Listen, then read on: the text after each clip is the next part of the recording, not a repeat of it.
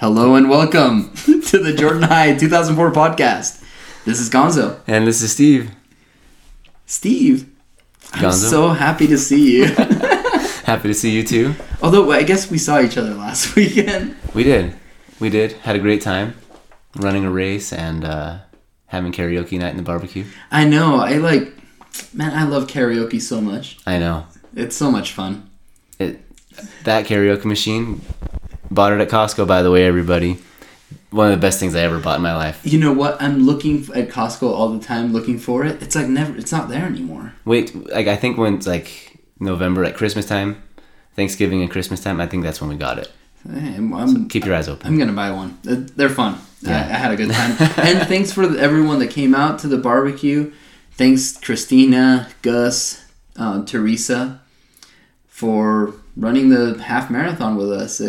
It was really fun. It was really fun just to get together and wake up super early and drive up there. And it was cold when we got there.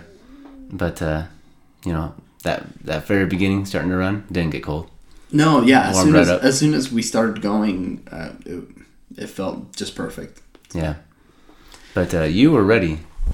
And you even went running the next, or I think you and Gus played tennis 2 days later. Yeah. And you beat Gus. Oh yeah, it's my first, because remember we were talking about in his episode that I hadn't beaten him in years, but Gus ran this half marathon and I could see him moving a little slow, so it's my killer instinct just kicked in. I'm like, now it's the time to pounce. Yep. And so moral of the story is, if you are prepared, you shall not fear. So funny. Before we get started into this episode today, we reached out to Hamza because... All right, so yeah, so you and I talk about... we talk about lots of stuff. So we've been... Obviously, COVID is on everybody's mind, and there's tons of information and misinformation about it out there. So you and I discuss the virus, discuss the state of the nation with it, and people's decisions when it comes to getting vaccinated or not getting vaccinated, right? So we thought hey, we know this really smart virologist. I think we dropped the ball. It's we were talking with him, and it's we should have been hey, Hamza, tell us about the coronavirus. Yeah. But then you and I just decided we should reach out to him and ask him his opinion, right? Yeah. So Hamza was super, super nice and sent us a voice memo with his thoughts about the virus. So I thought let's play it. Yeah. Hey everyone, this is Hamza. I was asked by Gonzo and Steve to provide a breakdown of the COVID vaccines that are available across the nation. First and foremost, I do recommend that everyone get vaccinated. I do believe that they are safe and effective, and I'm going to go a little bit more into detail as to why I believe that. I want to start off first with three things. One is there's a lot of information about the fact that this is a new method of vaccines and vaccinations and whatnot with this mRNA technology. Yes, that is true. It is new, but new in the sense of something that's been researched for well over 30 years and close to 35 years. Number two, it is something that it has not been rushed. It has not been cut corners or cut any steps. The research and the science behind it is very well in tune with the normal way that these types of therapeutics and vaccines reach market and FDA approval. And number three is they are effective. They do save lives. The data has shown that it does. We're living through a real world clinical trial, which is kind of cool scientifically. But let me go back to step one about mRNA vaccines. So mRNA vaccines are essentially a way to give your body instructions on how to fight something that may or may not be foreign to your body. So what that means is that anytime that you get sick with a cold or a flu, your body remembers it. It remembers hey, that was something that we didn't recognize before, so let's create antibodies to fight it. So all an mRNA vaccine is doing is similar to other vaccines, is that it's giving your body instructions. There's no live virus. There's no dead virus that is being injected into you. It is specifically instructions on your body to be like, this protein is foreign to us. How do we build antibodies to it, to attack it, to kill it? So that is one of how it makes it effective.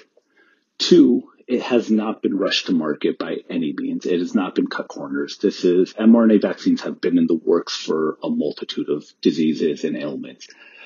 They've been done for HIV. They've been done for SARS. They've been done for MRSA. So all of this information about mRNA vaccines and the COVID vaccine in particular is something that has been rushed to market. It has not. If you go back and look at the history and the publications from New England Journal of Medicine, the World Health Organization, and several other well-respected scientific universities and scientific publications, you will read that it is something that has been very thoroughly researched. And three, it is proven to save lives. As of right now, there are 156 million United States citizens who have been fully vaccinated, meaning they've both had both of their shots. And of those 156 million that have been, yes, there are breakthrough cases. That is something that happens with every vaccine.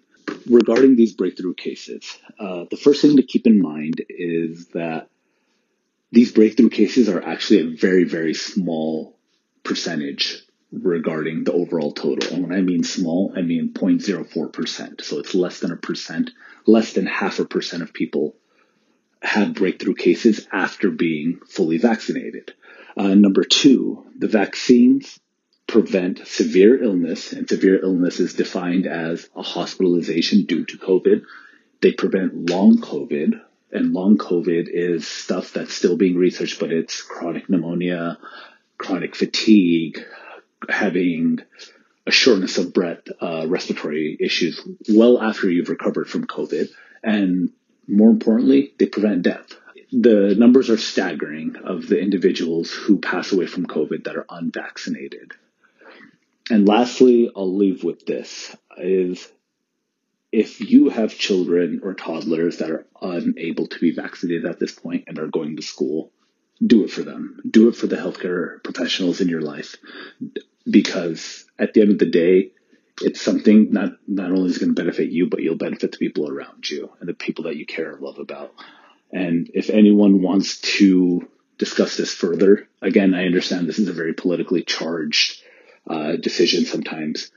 So if someone wants to discuss this purely based on the scientific merits of the vaccine and how it's effective and how it works, please feel free to reach out to me. My number is 801-560-0411. I'd be more than happy to discuss this with anyone or everyone regarding the vaccines. If you're still on the fence, if you don't think that they work, whatever the case may be.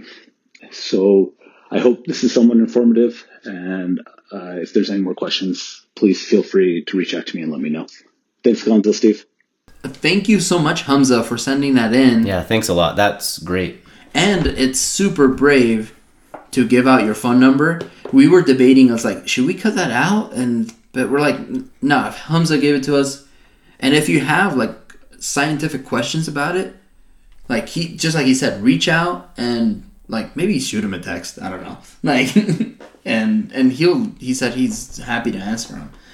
Definitely. Maybe I'll call Hamza and ask him all my questions. Yeah, I mean, and you sent me that video of that guy, like, talking about, it's like respiratory illnesses are usually down in the summer. It's like, but COVID is like... This Delta variant. Yeah, resurging and having, like, blowing up in the summer. And it's like, hey, well, is the vaccine effective, like, when it comes to that? So, I don't know. I mean, there's tons of questions, tons of information out there.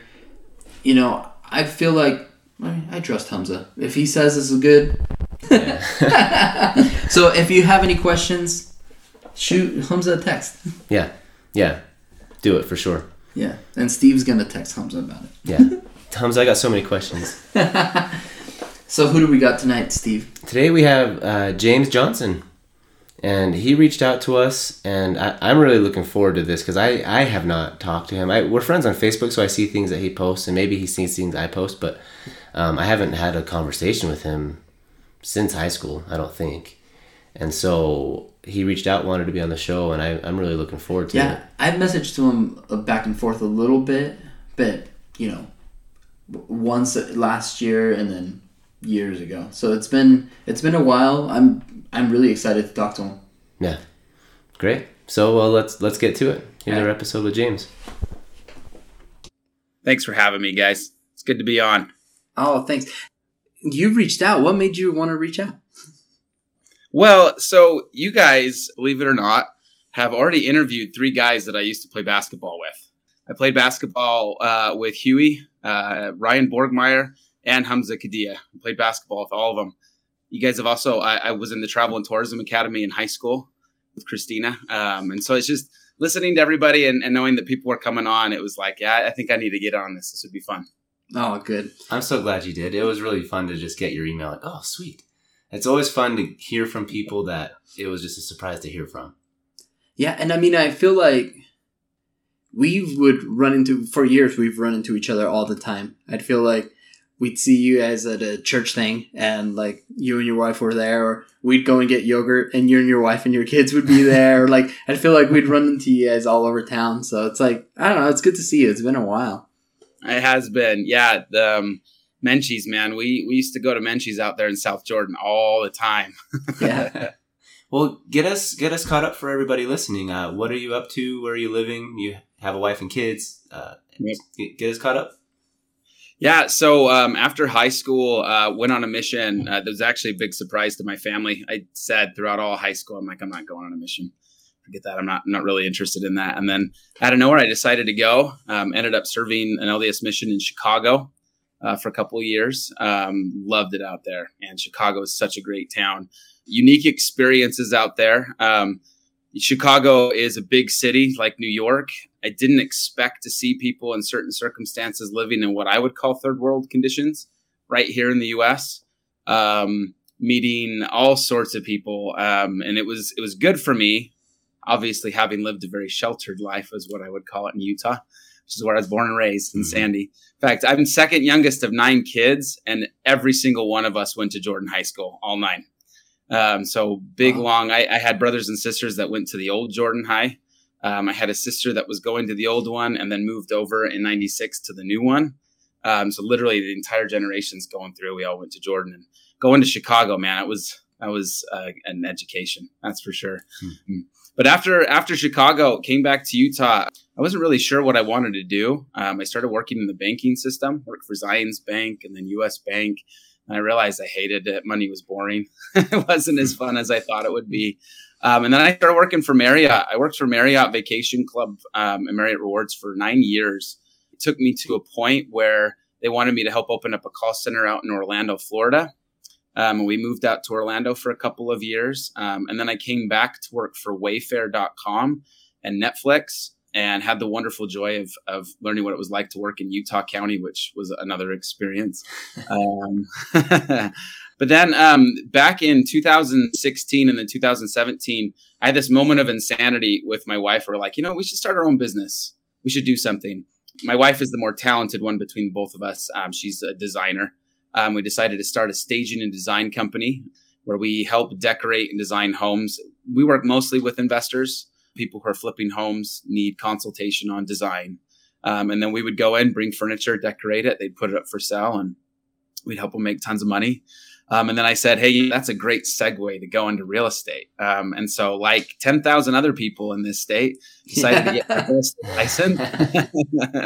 And I was a traditional real estate at first, worked with a lot of investors. And then I worked for Homey for a couple of years. And just the sheer amount of people I worked with was nuts. And I watched the market change to what it is now, which is crazy.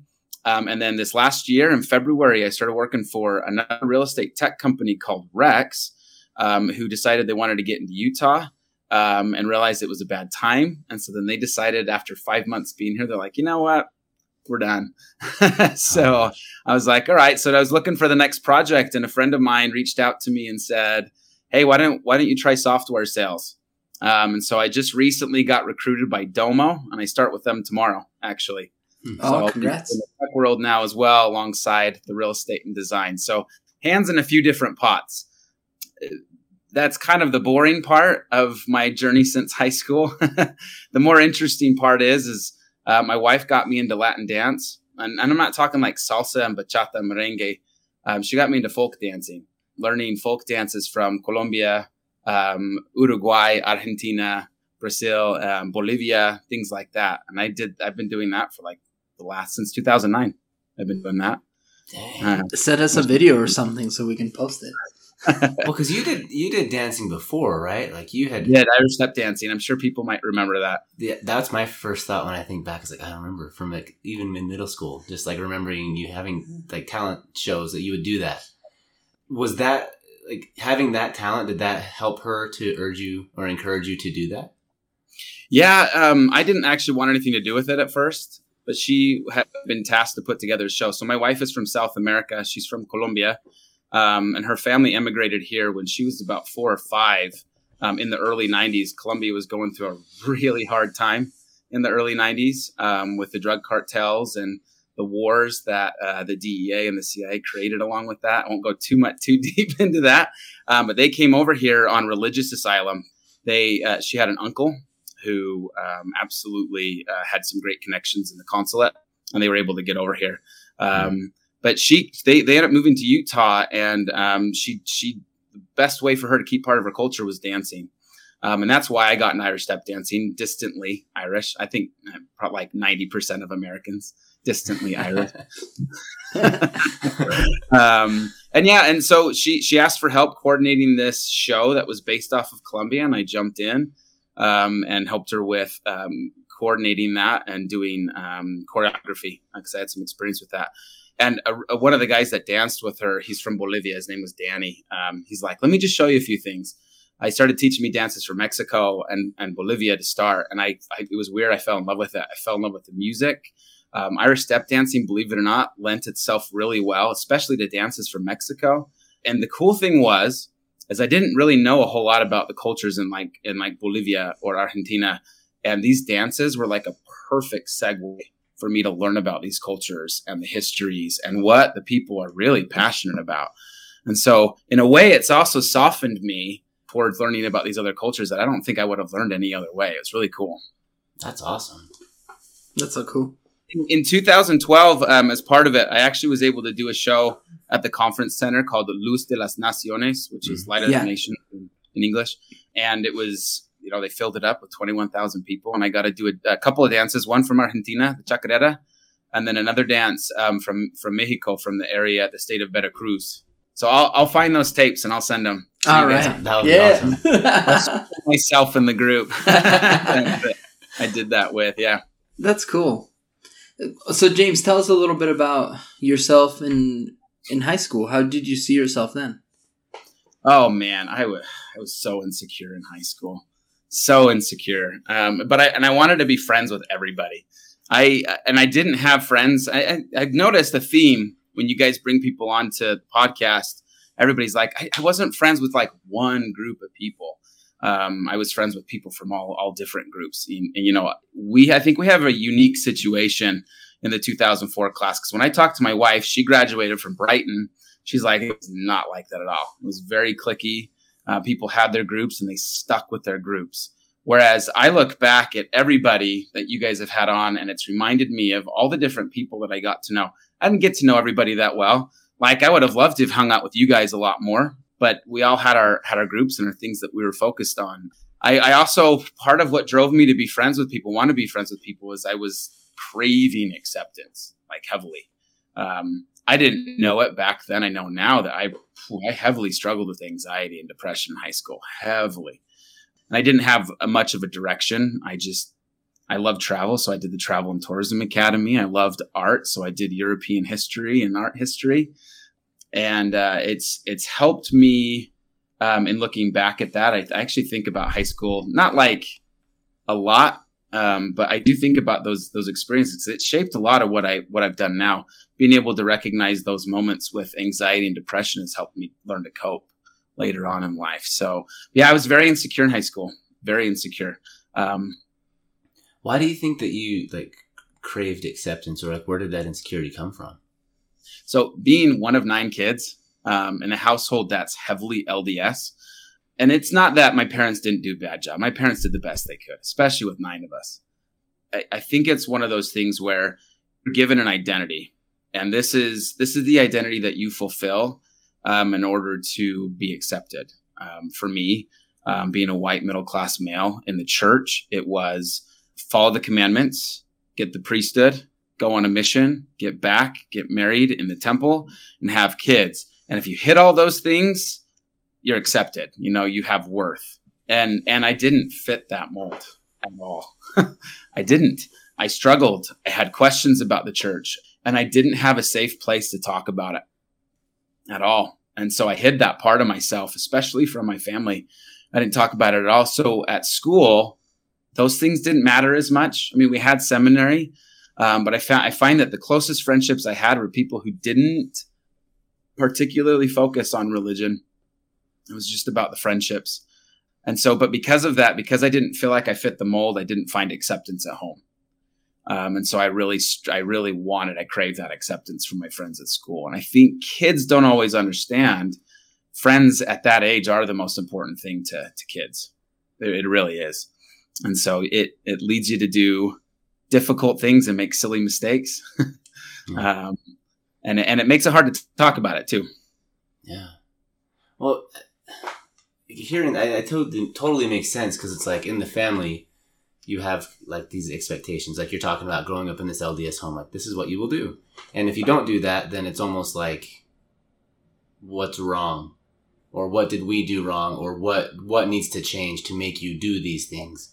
And so maybe not feeling that acceptance at home, finding it or looking for it with your friends or at school. Like it totally makes sense that that's where you would look for it and try to just crave it and fill that need that you weren't getting filled. And then also, like, did you feel like, were you kind of like the odd man out? Like, are your siblings, like, they're all in, but you feel like you have these questions. So did you feel alone with those questions? Because it's like you couldn't, or did you have your siblings that you could talk to and were like, hey, what about this or that? I don't know. I mean, was it anything like that? I really, so my family, I'm really like, I have 8 best friends now. But as I've gotten older, I found out we've all gone through very traumatic things in our lives. Everybody in my family had. And my traumatic experiences were different. But some of the more traumatic experiences I had when I was really young, 6, 7, 8 years old. And with that being, around that age of 8 and getting baptized, it was very conflicting. The problem is when I was young, I didn't know how to ask questions and I didn't know how to approach my parents about it. And so when I did approach, it was sometimes met with judgment, but not towards me. It was like I was asking a question about myself, but indirectly. I've got a friend who's struggling with this. And they're like, oh, no, that's not something that you can struggle with. Like that. Stay away from that friend. Oh, shoot. that harsh, but it was like, that's the feeling I got. At that young age, they made it so black and white. But everybody in my family everybody bought into the church. Everybody just bought into it. And it wasn't just when I stepped away from the church for a couple of years, and people would ask me at times, they're like, "Are you Mormon?" And my answer was always, "Well, I'm culturally Mormon."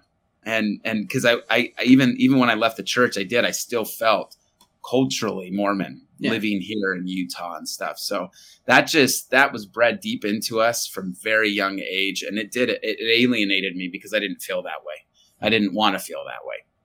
Was it hard when you made that decision to step away for a few years? Ooh, yeah. And I announced it on Facebook, which is a big mistake. I remember. I saw that post. You posting that, actually. Yeah, I announced that on Facebook, and I've become an advocate kind of against social media. Not that I think social media in itself is bad.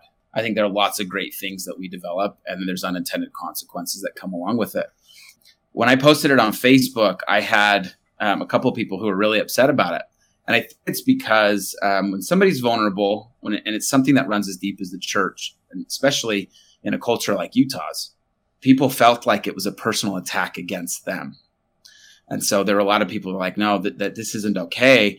And then there were those who live in Utah who aren't LDS, who have felt pressured or belittled or marginalized by the members of the church here, who came roaring to my defense. But at the same time, they weren't defending me. They were defending themselves. Yeah. Within that one post in the comments, There were two echo chambers that were constantly fighting against each other. Those who were members of the church and those who weren't. And I realized within about a day, I was like, I got to take this down. Like, this isn't what I wanted to do. And so I eventually took the post down, and the people who mattered most, the people who were my real friends, continued to reach out. And so in a moment like that was so polarizing, I lost a lot of friends. And the ones who were really friends, it solidified that friendship for good. And so there were good and great things that came out of that. My family really struggled with it. They did. My dad felt like it was a personal attack against him. He felt like I was making it personal. My older brothers felt that I was making it personal against him, and they really struggled with it. They did. A couple of my family members reached out almost immediately to say, hey, it's all right. We still love you. And then other ones who reached out to me and said, you're a jackass. So it was very polarizing. And that makes it hard. That made it really, really hard. But we've come out the other side and we've moved on. So it's my relationships with my family are good again. But it took a little bit to get there. And then I know this is kind of off topic too, because we're kind of getting into this. But then I also wanted to, and you're back to church, right? I am, yeah. And then I'm so curious, like, what brought you back? So I had the decision to make. There's for those who don't know or may not be familiar with the LDS Church, when somebody steps away from the church, you can either just kind of go inactive, what they call going inactive, right? And just not go anymore. And then at some point they send the missionaries after you, which is half of what I did on my mission was go after inactive members, right? And then the other half, they write a letter into the leadership of the church that actually asks them to remove their name from the records, which is like, take my name off. I'm not a member of the church at all anymore. My family has a heritage that runs very, very deep in the church. I have I think it's a sixth great grandmother. Her name's Phoebe Draper Brown. She taught at the schoolhouse in Kirtland. She was in Nauvoo. I actually have on my dad's side, I have the Yearsleys who had a house that's still standing in Nauvoo. It runs very, very deep, and they all sacrificed, hearing those stories growing up, sacrificed a lot to get to Salt Lake. And so part of me in making the decision not to take my name off the records altogether was kind of paying respect to them, saying, I'm not just going to take my name off because I think that it's not necessary. But I also, it was kind of my way of paying my respect to the ancestors that came before me. And that kind of left the door open for me to think about it and decide whether this is where I should be or not. So that was the question I asked myself, which is what I suggest anybody do, is whatever you whatever your creed is, whatever you believe, if it does good or has the potential to do good, ask yourself if this is where you're supposed to be, and if not, where should you go? It's hard when your life is surrounded so deeply by something like the church to leave. It leaves a huge void. I actually had to mourn the loss of that for the time that I was away, because it was a deep part of my life. It was part of my marriage. It was the ideals that we were raising our kids on. And then I was like, nah, I'm stepping back. I don't want this anymore. So it caused a huge rift in my marriage, and but it allowed me to kind of break down all the falsehoods that I was living by, all the facade that I had built up for all the years. And so I got to break that all down and build it all back up again, which was a really special experience for me. I didn't have to pretend to be who I was anymore. And even so, it was hard tearing off the Band-Aid, but it's made me an incredibly more genuine and authentic person in the process.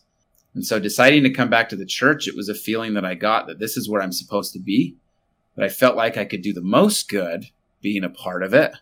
I do not think the church is perfect.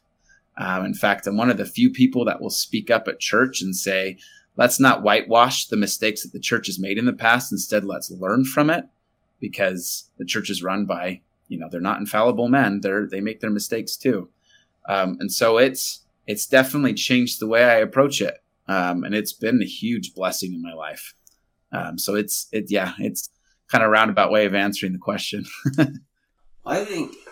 I know that Gonzo asked that question, but like just listening to you talk, I love it when people like start to be true to themselves And I think that you nailed it when you said, like, there's a void, because it's not like, see you on Sunday. I mean, for some people it is, but it's like, if you are really active in it, it's like, that's your social network. That's where most of your friends, your neighbors, like, people have expectations of you. And so by saying I'm out, like, there is a loss in doing that. And so I respect anybody that, you know, has the courage to say, hey, mom and dad, like, I'm not doing this anymore. It doesn't bring me happiness or joy, or I have these questions that I don't have, whatever it may be. But being willing to take, like, that hard step. And I would love to know, like, I love how you just said, I was able to get rid of the facade and just find, like, your true self. Like, what lessons did you learn going through that? So I guess the biggest thing that I learned is the value of vulnerability, right?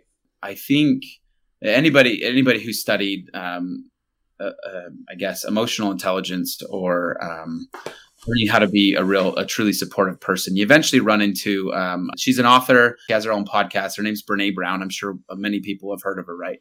She talks about the power of vulnerability. It's probably one of the most listened to TED Talks as well. But vulnerability, the way she describes it, is the true measure of courage. When somebody can be vulnerable and let their guard down and present themselves as they are, there's a freedom that's gained from that. You're basically, when you're vulnerable, what you're doing is letting go of the narrative of trying to control what the other person's reaction is going to be. So you might have hurt somebody. And for anybody who's gone through addiction recovery and stuff, the idea is that you let go and you tell the truth and you let yourself be seen for the first time. And the only way to do that is by saying, I can't control the reactions that people are going to have. And it's scary. It's incredibly scary, because you know that there are going to be people who are going to be angry. They're going to be frustrated, who are going to say, I don't even know you at all anymore. And you know there are going to be friendships that are going to be lost. But in doing so, you allow yourself to truly be seen. And what it does is it severs the inauthentic connections that you have with people, and it strengthens the truly genuine, authentic connections that you have with people. And so what it really ends up doing is it ends up filtering the bad from your life, which is something that I would suggest everybody does. Because the minute you do that, many of the connections you have will actually end up coming back. And when they do come back, they come back stronger and they come back real. And that's been such an amazing thing. I can't even tell you. Learning to do that. It's still scary. It never gets easy when you're vulnerable with people. But that's probably the best thing. And actually throughout this entire process, I feel like I've figured out the secret, or the real purpose of suffering, as I like to call it. Because one of the things I've always struggled with is you watch what goes on in the world, the hard things that happen, civil wars that happened in Syria, and the kids that have the tens of thousands of kids that have died. I mean, entire generations that have been lost. What's going on in Afghanistan for the last 20th anniversary of 9/11 and everything that's happened in the Middle East since then. You go, what's the point of all the suffering? And it's hard when you think of it as a grand whole. It's important to be mindful of those things, but the best thing you can do is kind of look at yourself and become introspective and say, what can I do better? But what I've discovered is the real secret, or the real purpose of suffering, is empathy. The reason why we go through our struggles, the reason why we have hard experiences, is we're really not any use to society if we're not willing to serve others. And we typically can't learn to serve others unless we've gone through hard things, because hard things develop empathy from us. And so for me, the secret is I've gone through hard things because I need to be more empathetic so that I can be of more help to other people around me. To me, that's the real purpose behind it, if you will. Sorry, I don't mean to get so philosophical. No, it's good. And I'm with you. I mean, I'm all about vulnerability and genuineness. It's kind of what you're saying. It's like, man, I'm 100% all about that. Being genuine with people, being true. I just feel like those are so much more uplifting. They make contact, connect with people on a higher level, on a deeper level. They get to see you, you get to see them. And I'm also I'm all about service, just like you're saying. Like, the more empathetic you are, the more willing you are to be helpful, to be helping your neighbor, your community. You do see all the bad things that happen in the world.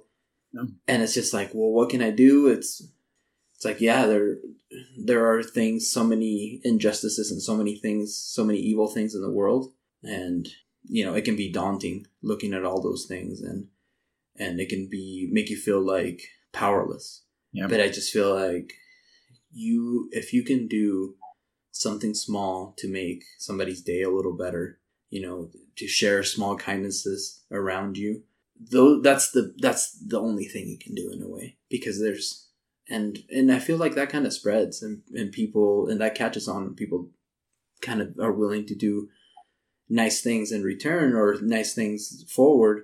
It can make you feel powerless when you're looking at, like, you see a video in Afghanistan of like the airport, and just like people climbing on the planes, and you're like, shoot, like, how do I help? It's like, that is the worst thing ever. And you'd feel like I would be, you would also be so desperate. You'd be so desperate to get away, to get to somewhere safe. And you're like, we're so blessed to live in the States, where we are, 1,000 times safer and relatively safe in comparison, Mm-hmm. So it's like, you just shed tears for them, and you can send a few bucks if you like. There is like places where you can, people that are better, people that are trying to help. But besides that, it's like, oh, you are really powerless. I think it goes back to what James was saying about suffering. I think when you go through crap and hard things, when I hear somebody else that goes through that kind of stuff, my heart goes out to them. So I'm sure, like, when Gonzo, like, when you hear someone going through immigration and like having these issues, it's like you probably have an even more tender heart towards somebody going through that kind of process. Or when you hear about somebody like having questions or doubts or wanting to leave the church or have a transition out of it, whatever, it's like, hey, I have suffered through this. I have gone through this. Like, I know what it's, in a way, I want to be able to relate to you and know what it feels like. And I think that that's all about connection. Like, I know for me, whenever I see like a deaf person signing across a store, it's like, oh, I'm going to go over and talk to that deaf person, because they love seeing somebody that can sign. And hey, like, maybe they know my mom, maybe they know my dad, my deaf family. And I think that, like, I just love how you brought that up, James. Like, suffering brings empathy. And I feel like empathy brings action. Like, we're talking about service, we're talking about serving people. And I just feel like that's how we get a real connection that brings true value to life, instead of just talking about sports, even though they're fun to watch. Yeah. Well, I just love that you brought that up, James. Like, that, I think that's a great lesson to learn out of all of that. And I think all of us could definitely do some introspective, looking inward and see where we could improve in that. Yeah. Acting based off your strengths, right? Because you just mentioned it. Knowing sign language, that's one of your strengths. And knowing how to use that to help out, I think that's huge. Everybody has their strengths, and it's easy to get overwhelmed and say, I'm not an expert in diplomacy. I'm not in politics. What the crap can I do about what's going on in Afghanistan? But knowing that there are good Islamic-led organizations here in the States that are fighting for the rights of some of those people, supporting them any way you can, that's one way to do it as well. You know what I mean? Supporting those education efforts of the young women and women over there that, where that's a little threatened. So I think play to your strengths and educate yourself. I didn't know anything about the immigration issues people go through. Getting to know my wife's family and their story changed my entire perspective on that. They were lucky. They were very lucky. There were a ton of families in places like Medellin and Bogota out in Colombia that they didn't get out. They didn't have the connections that my in-laws had to even be able to get to the States. They didn't have family living here. And those who did make it, most of them didn't have family that were here. So they came here and they just got thrown into the fire.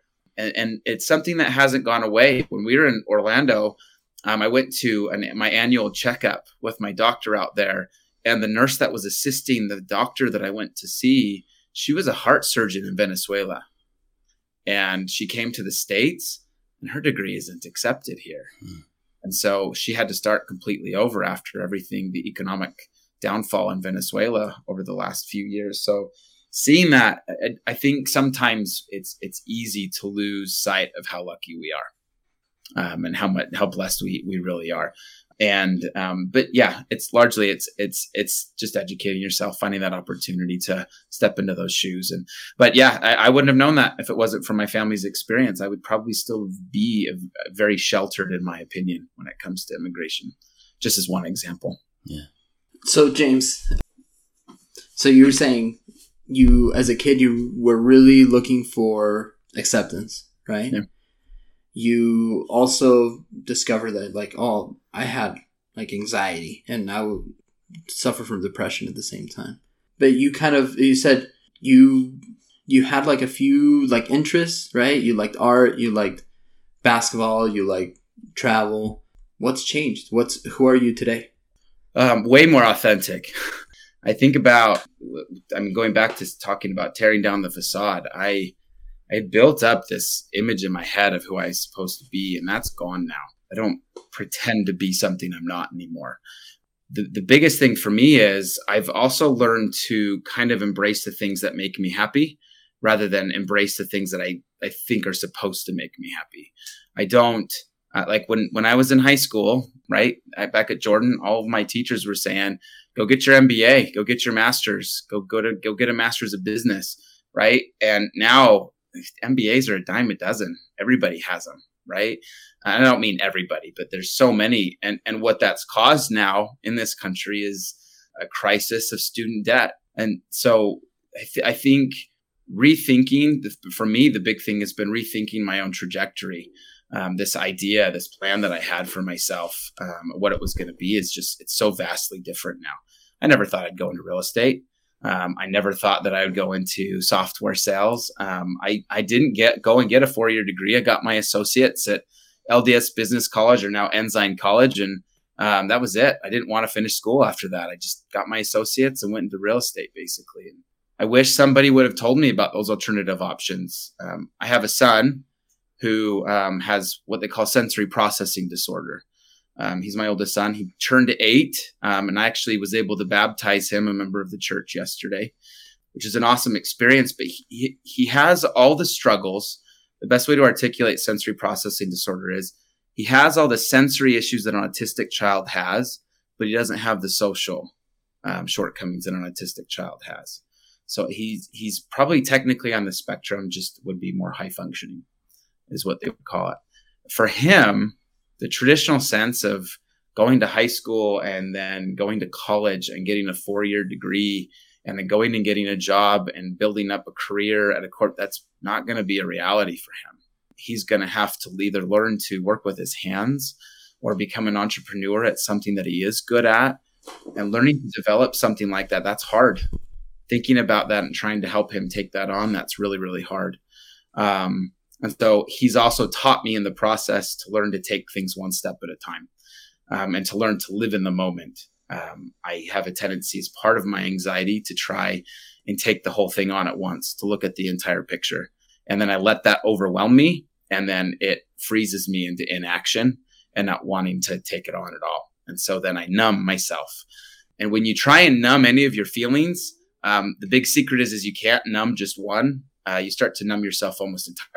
And so then it starts shutting you down, and it starts alienating you from your family even more. And so it's taught me to live in the moment and be cognizant of my feelings, no matter what they are, and to speak that truth, and then to ground myself so that I can pull myself back up and to actually do something about it. It's taken so much therapy and a long time to get where I am now. And I feel like that's a common thread. Our generation's weird. We know a time when there wasn't the internet, right? We all used to get on our bikes when we were kids and go to a park and stay out till late and have sleepovers at our friends' houses on the weekends. Like that world doesn't exist anymore. With the advent of the internet and the advent of social media, we're all so painfully aware of all the scary things that are out there for our kids, right? Yeah. And so I still struggle with anxiety and depression, but now I'm aware of it, and I'm more willing to actually name my demons and speak that truth. And I take it one day at a time and try and live in the moment. Do you use any other, do you take medication or anything for it?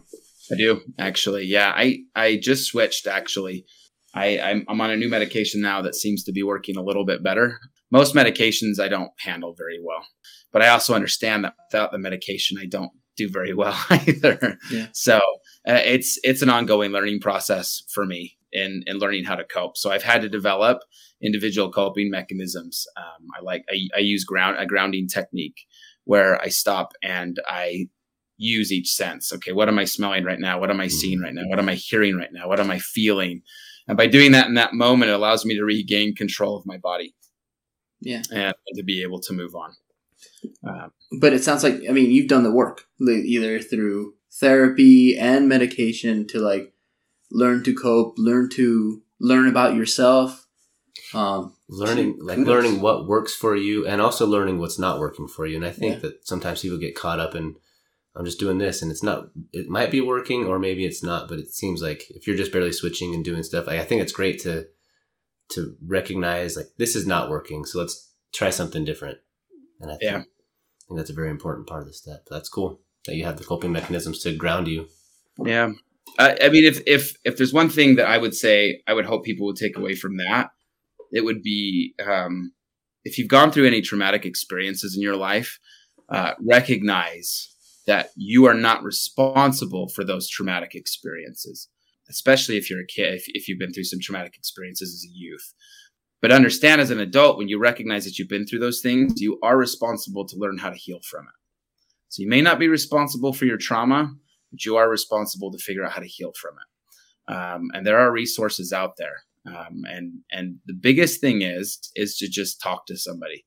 Start off and reach out. I know there have been a couple people, and I'm forgetting their names at the moment, who talked about struggling with suicide. When I left the church, there was one particular night where I was done. It was over. Like I was done. I was formulating how I was gonna do it. And then I took a moment to sit down and think about it. And I didn't know what I was doing at the time, but I was grounding myself. And then I went through and I sat and thought about the consequences. I was very fortunate because most people don't come to that realization when they're in that state on their own. But I thought about the consequences, about what it would do to my wife, what it would do to my kids. And I was able to pull myself out enough to go home that night and tell my wife something was wrong. And everything about me and all the things I struggled with began to come out. Like I said, I allowed myself to finally be seen. And just opening your mouth and talking about it is a good first step. Recognize the trauma, and that it's not your responsibility, but you've got to do something. You got to take that first step. Yeah, that was in Ryan Copeland's episode. He talked a bit about Ryan, that. Thank you. And so, I really appreciated that he was willing to share that. That was special. I think it's like you were talking about vulnerability. And I think that that's something that I hope anybody that's feeling that doesn't feel shame or I just love that you say talk to somebody. I would put myself out there. There's a lot of people that listen to this that I haven't talked to for years and years, but I would love to be a person for anybody. If you're struggling through anything, call me. Or I know Gonzo's the same way. There are people that would absolutely love to be there just to listen. I'm great at listening. I can just sit there and just listen. And I think sometimes that's just what we need. And so I think that's awesome advice that you're willing to. I think that's awesome advice that you're willing to bring that up and share that. Well, in a way, you guys are doing that with this podcast. I think you guys have a lot of fun doing this with each other, right? You can sense your real friendship with each other. But I also think it's not lost on me the service that this does for the people in our class and the spouses of the people that were in our class, right? I think it's a good space to step back and say, these things do affect us throughout our entire lives. And we're united in that we have this commonality that we all went through our high school experience together, but that we're all still continuing to learn with and from each other. And so I think that's a big deal, what you guys are doing. And so I really appreciate that. And for me, it's for me, it's a way to see, to let things go. You know, if we talk to someone, we're like, man, that James, he was a real jerk to me in high school. But they were like, now he's a sweet guy. We're like, yeah, I'm over all the... I can finally let it go. You know, but which you weren't. You were a sweetheart too. So, but I'm saying for myself, I'm sure I was like a jerk to lots of people. But maybe they can be like, if they, you know, it's like if they have issues, I've changed and I can say sorry. I hated Gonzo so much, but I like his podcast. He's So James, and we were messaging earlier this week, and I was just really gonna grill you over like stuff. So, what's it like being married to a spicy Colombian lady? And how did your family ever like think anything of it? Does her family do they judge you for being a white guy? Or like, but I mean, since you know all the dances, they're like, well, James is probably all right. Grown on them. Claudia, her dad, I think he was the one that had a problem with me at first. On our very first date, I brought Claudia flowers. I'm such a cheeseball. I brought her flowers on our first date, and her mom was sick. And so I ended up giving the flowers to her mom. Oh yeah, you're not feeling well. Here, get that. Since that moment, her mom has loved me. From that, and we weren't even dating seriously at the time. And her mom just absolutely loved me. So from that point on, her mom was like, I think I'd be okay with somebody like him. But yeah, her dad wasn't sold on me. Absolutely not. He was, and he was very, very, I mean, staunch Mormon. I mean, but her parents coming from Colombia, they were, both of them come from families that were very staunch Catholic, which is, you know, I think most of South America still is very staunch Catholic. Right. And when they join up with the religion, whether they convert from Catholicism or something else, they go all in. I mean, they are 100%, and it is all day, every day. And he was like that. And so I think he kind of looked at me like, you Utah Mormons you guys don't even know what you're doing. And so he wanted somebody that was staunch like him, I think is what he wanted. Was he jealous that you didn't bring him flowers too? You know what? I think, and I'm not going to say like all, but like South American LDS or first generation LDS, especially not in the US, like my family that converted to the LDS church, we were the only members in our neighborhood. Me and my younger sister were the only LDS kids in our elementary school. So you are like akin to kind of like the pioneers, as to like you are like the only ones, and you may face some of the persecution that the pioneers face. Like even, you know, even at joining as an adult, like my parents and the change that they've had with it's like you're talking about the relationship with your family as you're deciding to step back. It's similar when like someone decides in South America to step in, then all of a sudden your family's like, what are you doing? You know, and like a lot of the times people have to sacrifice a lot to become members of the church in South America. And I can see how he can see like, oh, this guy, he doesn't even know, you know, he doesn't know what you have to sacrifice to really like believe in this, you know? And so I don't know, that just popped into my mind, but he looked at it like I fell into the church, right? Right. Yeah. This is like you fell into all the wonderful blessings that come along. That's how he looked at it. That's how he saw it. And of course, I was a young kid at the time too, so he thought I was incredibly irresponsible, and he didn't want his daughter dating somebody like me. But no, I eventually won them over. I did. I fell in love with the Colombian culture. I still don't speak Spanish fluently, which is kind of it's an embarrassing thing to admit that I've been, you know, married to her for 14 years and I still don't speak Spanish fluently. You know, I'm constantly trying to learn, but and our kids don't speak it. And I wish they did, and hopefully they decide to do that one day. But I really did. I embraced. I've been to Colombia and gone down there and seen some of her family that's still there, and they just. I think it's because of how hard I fell in love with the culture that it made it a lot easier. That doesn't happen in everybody else's families. I know friends who went on missions to like Nicaragua or Guatemala, and they fall in love with a girl from there, right? And they end up getting married to him, and it's the cultural differences are hard, and especially if you're coming from a country like Nicaragua, for instance, where largely most of the country lives in third world status, right, compared to what we live here. So it's very different ideologies. And in Colombia, coming to the U.S. is a big dream for a lot of people, or going to Spain. But nobody really wants to. Everybody still sees Colombia as home. So there's still a pride in that, even though there's, the difficulties that they have. And so I think we get this weird concept, of this weird idea, being Americans, that they're from these countries and they live these hard lives, that everybody wants to be American. But they're so proud of their cultures that they love being Guatemalan, they love being Honduran, they love being Colombian, they love being from Argentina. Argentinians, I think they're probably the most proud. Uruguayans and Chileans are close, but it's just a running joke in my wife's family. And I think Colombians and Brazilians and Argentinians kind of have this thing. Colombians and Argentinians are always fighting each other with who speaks the best version of Spanish. My mother-in-law they're so annoyingly proper with their Spanish. And they're like, no, Colombians speak the best Spanish. They're always fighting each other on that.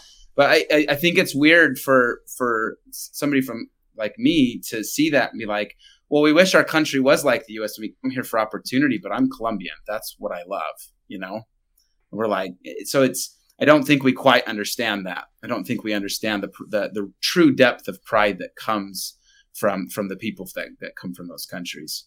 And that's been an enlightening thing as well. I run into that a lot. I have lots of patients, and I'll always be like, hey, so you have like summer plans or whatever? And like, oh, I'm going back to my country.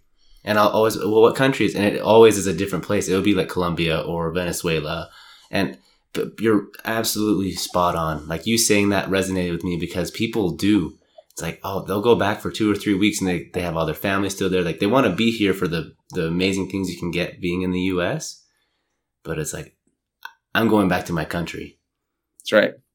Like, they live here in the U.S. and they work here, but Venezuela, that's my country. Or Colombia, that's my country. It's just really interesting to hear you word it that way, because it's totally true. And I've seen that. Like, I see that weekly. I have people telling me that they're going back to their country. It's something I think we've lost.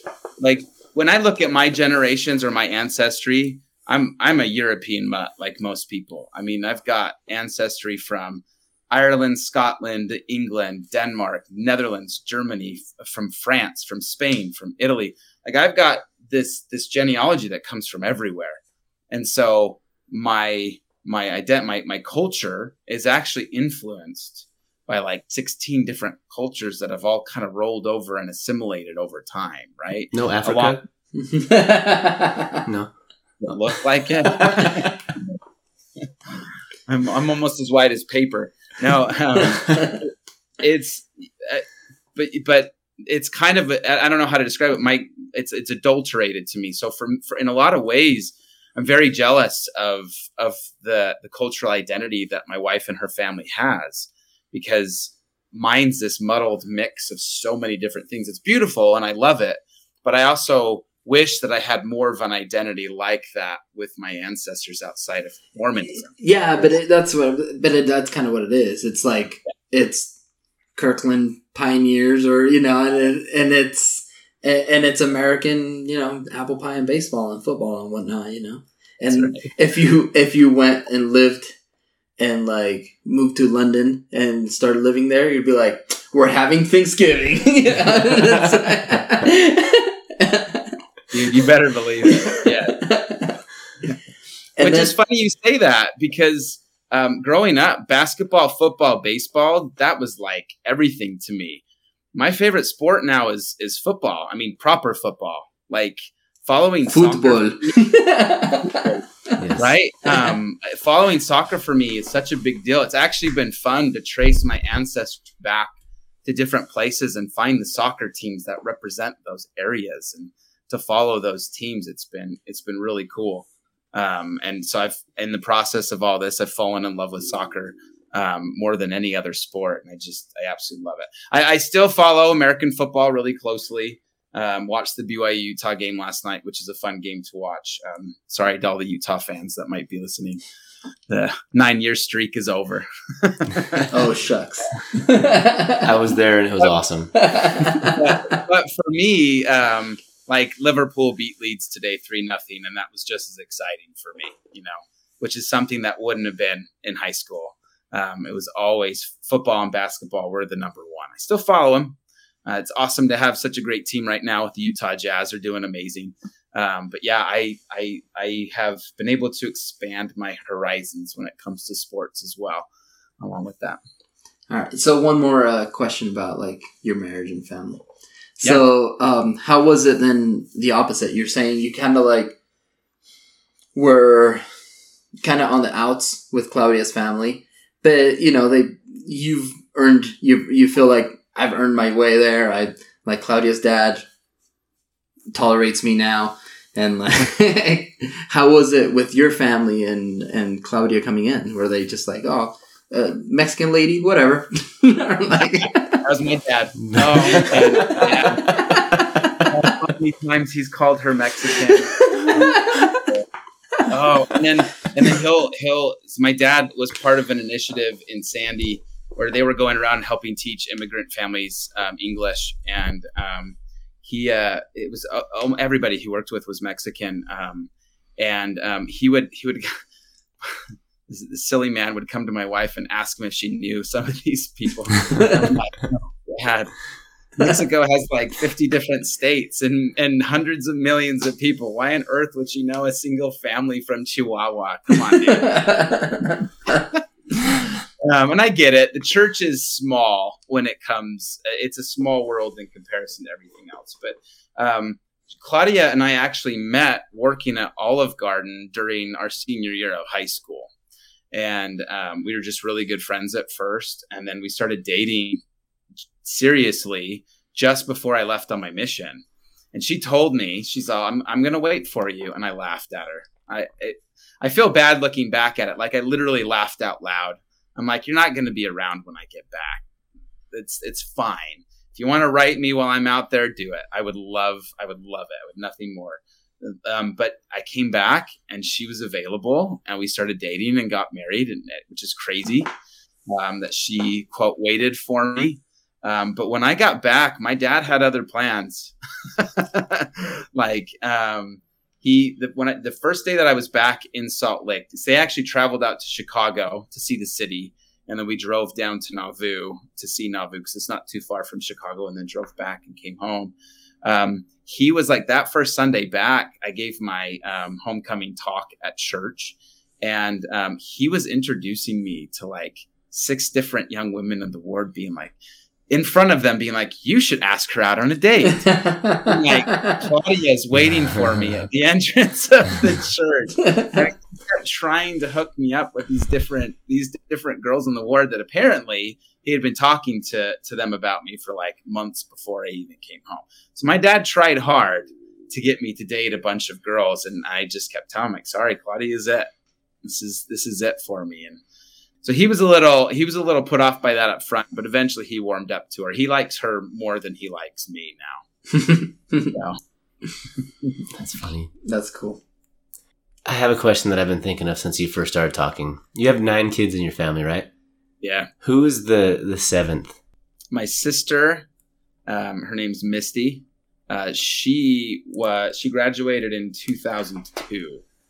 Name was Misty Johnson, and she and I didn't really even notice each other in high school the one year that we were there together. This is going to sound really stupid, but I've been watching Star Trek Voyager, and do you ever call her 7 of 9?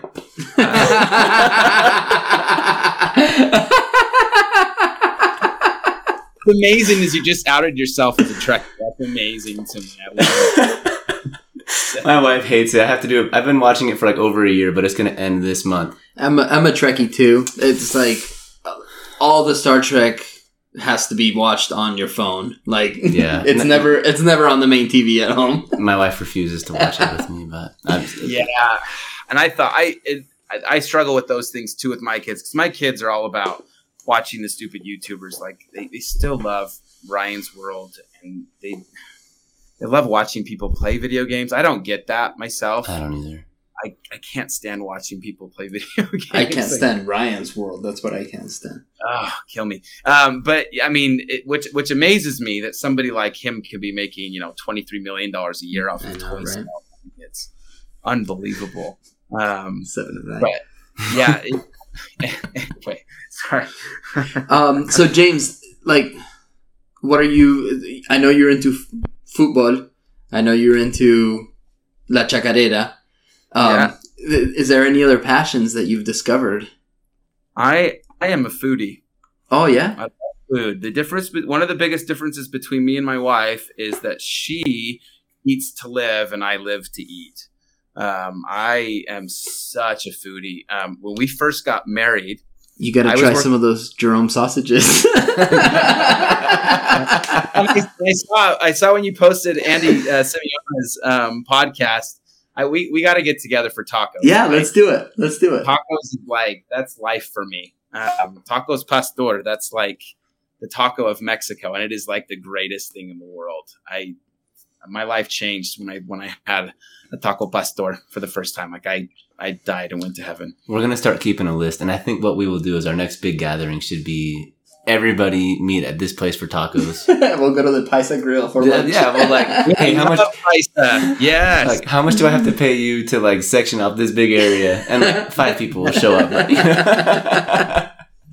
I had even practiced writing for a while to get into travel blogging and stuff, and just got caught up with so many other endeavors. I love traveling and I love food. When I was working for Marriott, Claudia was working for JetBlue at the same time. And this was before we had kids.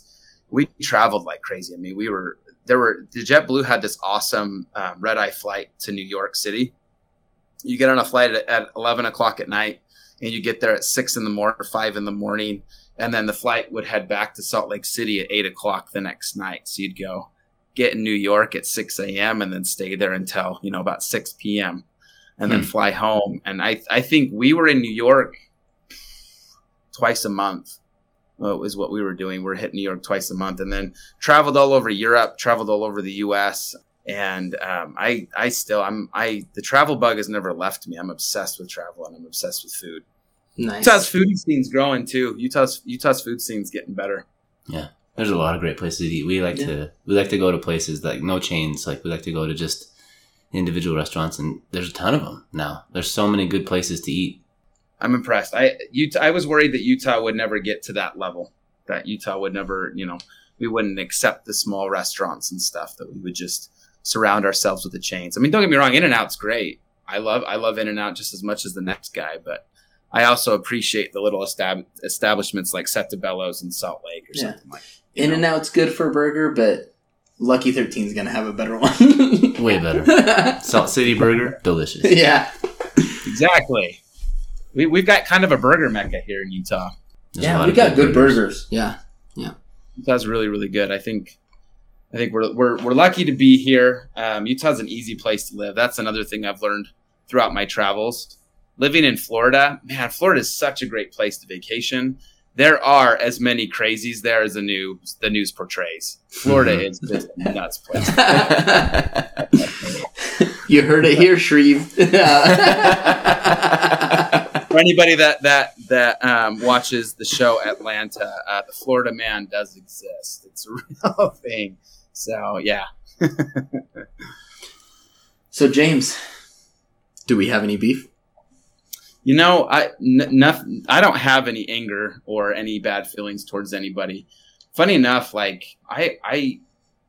tried to have good experiences with everybody, but I think I was rude to more people than I think I realized. One of the guys I played basketball with, I always felt like I had a beef with. His name was Jordan Snow. I don't know if you guys knew him very well. I wish I would have taken time to get to know him better. I think there were some people who said some things about him that were very misunderstood. And after high school, I ran into him a couple of times, and goodness gracious, one of the nicest guys I think I've ever met. He's actually, he has a career in fitness now. The dude looks amazing. He's jacked. He looks awesome. And he's killing it. But I wish I would have gotten to know him better. I wish I wouldn't have passed judgment on him, so quickly. And I think I did that probably more often than I like to admit, I remember Borgmeyer talked about an experience in basketball where he wishes that one time when Huey was forced to run after practice, he wishes that he would run with him. I remember one time after a game in our sophomore year, our head coach was Coach Mismatch, and that dude sucked as a head coach. He was terrible. Great guy. He just had a severe anger problem. The guy had a major anger problem. And I remember one time after a game, it was actually halftime, and I think we were playing. It was either Alta or Bingham. I can't remember. Maybe one of the other guys can help me on that. But we went into the locker room at halftime, and he pointed out everybody in the room individually and ripped them apart in front of everybody and stormed out. And I remember at the time he pointed at me. He said, "And if you're too damn skinny, that's your own damn problem." and Zach Hewlett stood up. And he pointed at everybody and said, because when he was done on his tirade, he walked out of the locker room and just left us all in there. And halftime wasn't over. And we're all just sitting there staring at each other like, what the hell do we do now? And Zach stood up and he pointed at everybody. He says, "You're not this. You're not this." And I remember him pointing at me. He's all, "And James, you're not too damn skinny." It's little things like that with people that it just stand out to me that I think I need to write all that stuff down. I wish I would have kept a journal in high school of those memories, because I look back on them and I realize just how much little tiny, seemingly unimportant instances affected me. One of my favorite teachers at Jordan was Mr. Winward. I don't know if you guys had him for history. He taught my European history class. His class was basically an art history class. After taking his European history AP class, I actually did the AP test for Euro and the art history AP test and passed both of them based off of his class. And his was only for European history. And he had this way of going into the class and teaching his life lessons along with the curriculum. And I know there's probably people who listen to this who maybe had Mr. Winward, but I think about some of those things and how some of them have just stuck. They've stuck for so long. And I think I wish I just would have been more aware of what was going on to be able to take more in at the time. Do you have anything you'd like to support or anything that you'd like people to know about? Nothing in particular, although I will say this. Support yourself, bet on yourself. What I mean by that, I don't mean like bet on yourself, go get schooling or anything like that. Find out within yourself, be introspective, and allow yourself to be seen. Whoever you really are, whatever you stand for, whatever you support, find a way for others to see who you really are. Find a way to connect with other people. Because when you're vulnerable, it gives people the freedom and gives them the permission to be vulnerable back. And if there's one thing you can do to improve the world, be vulnerable with everyone that you can so that they themselves can be seen in return. Love it. Yeah. I'll do that. Thanks so much, James. It's been really nice to talk to you. Let's put a taco day on the calendars. Andy can come out February. Yeah, for February, November.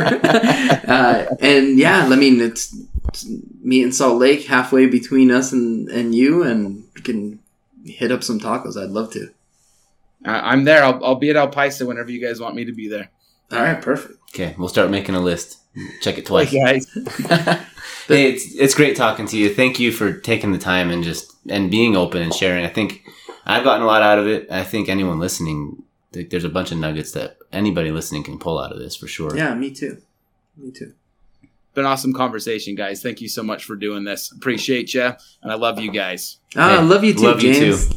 All right, let's stay in touch. Good to see you. Hey, okay. We'll talk later. Good night. Good night.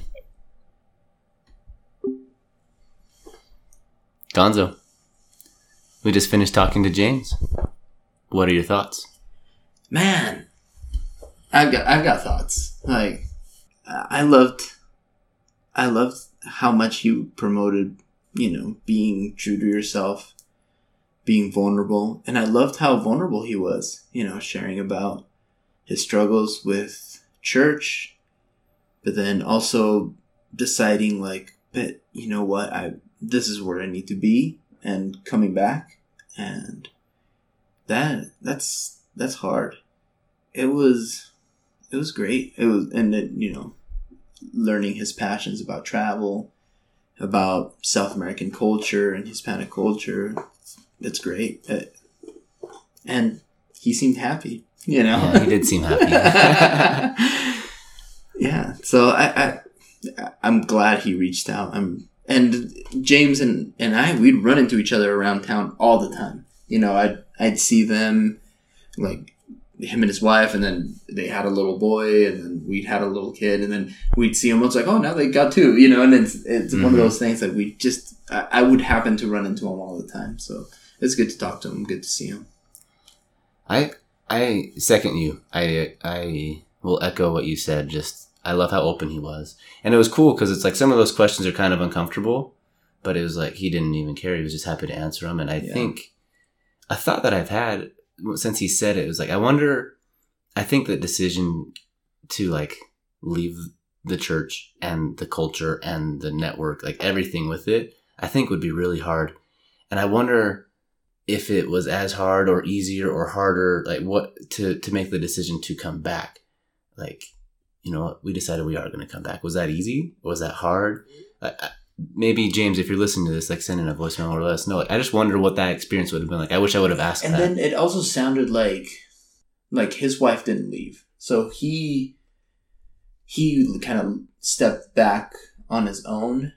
And it does, I think that makes it really hard. And it can become like a rift in your marriage if someone's all in and another person is like doubting or less in or out. Mm-hmm. In the LDS theology, you're saved with your family. You're saved with your spouse, literally, know? So it's like, that becomes like, if one person's out, then what happens to the other person, you know? So I think that can be a wedge in a marriage. And so many people, like one person kind of starts doubting and loses it, and the other person's still all in. It's like, a lot of divorce happens in Utah because of it. Yeah. So that was the thought that I had that I wish I would have asked, but I loved how open he was, and I loved how he talked about, just talk. If you have these thoughts, like talk to someone. Yeah. Reach out. And I love that he's a foodie. I'm a foodie. I love food so much. And me too. It's like, I do think we ought to, Gonzo and I are going to start keeping a list. And we'll be making a date soon enough. We'll all get tacos. Yeah. Everybody's invited. People, I think we'll have more people eating tacos than running a half marathon. It'll be so easy. All of a sudden, like 50 people are like, yeah, tacos, I'm in. Tacos. Shoot. So I loved it. I thought it was a great conversation. Yeah, me too. James is a great guy. He's such a sweetheart. So it was great. Yeah. If you'd like to be on the podcast, send us an email, jordanhigh2004podcast@gmail.com. And listen to us. Keep listening. Tell your friends. Yeah. And this has been another episode of the Jordan High 2004 podcast, and we'll talk to you next time. Bye-bye. Bye. All right, driving back from the East Canyon Marathon. This is Gonzo. And this is Steve. Steve. On location in my car. Yeah, we just finished the half marathon. What are your thoughts? It's like, I just wanted to beat you so bad, and I did not. Man, but you did really well. You did good. Well, thanks. You did great as well. I wanted, just like you wanted to beat me so bad, I wanted to beat Christina so bad, and I didn't beat her either. She's just like we've talked about in her episode, she's like a superwoman.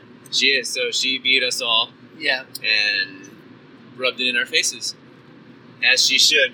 She kicked butt, took names, and I'm really glad that we did this. Me too. this was really fun. I feel good. I feel like we accomplished something. So I'm happy we did it. I think we should choose something different for our next, next challenge. Our next challenge, wine tasting. Yes. I love that. So what I learned today is when you run a half marathon, when it's smoky, you cough a lot when you're done. Yeah, stay tuned for lung cancer updates. Can't wait.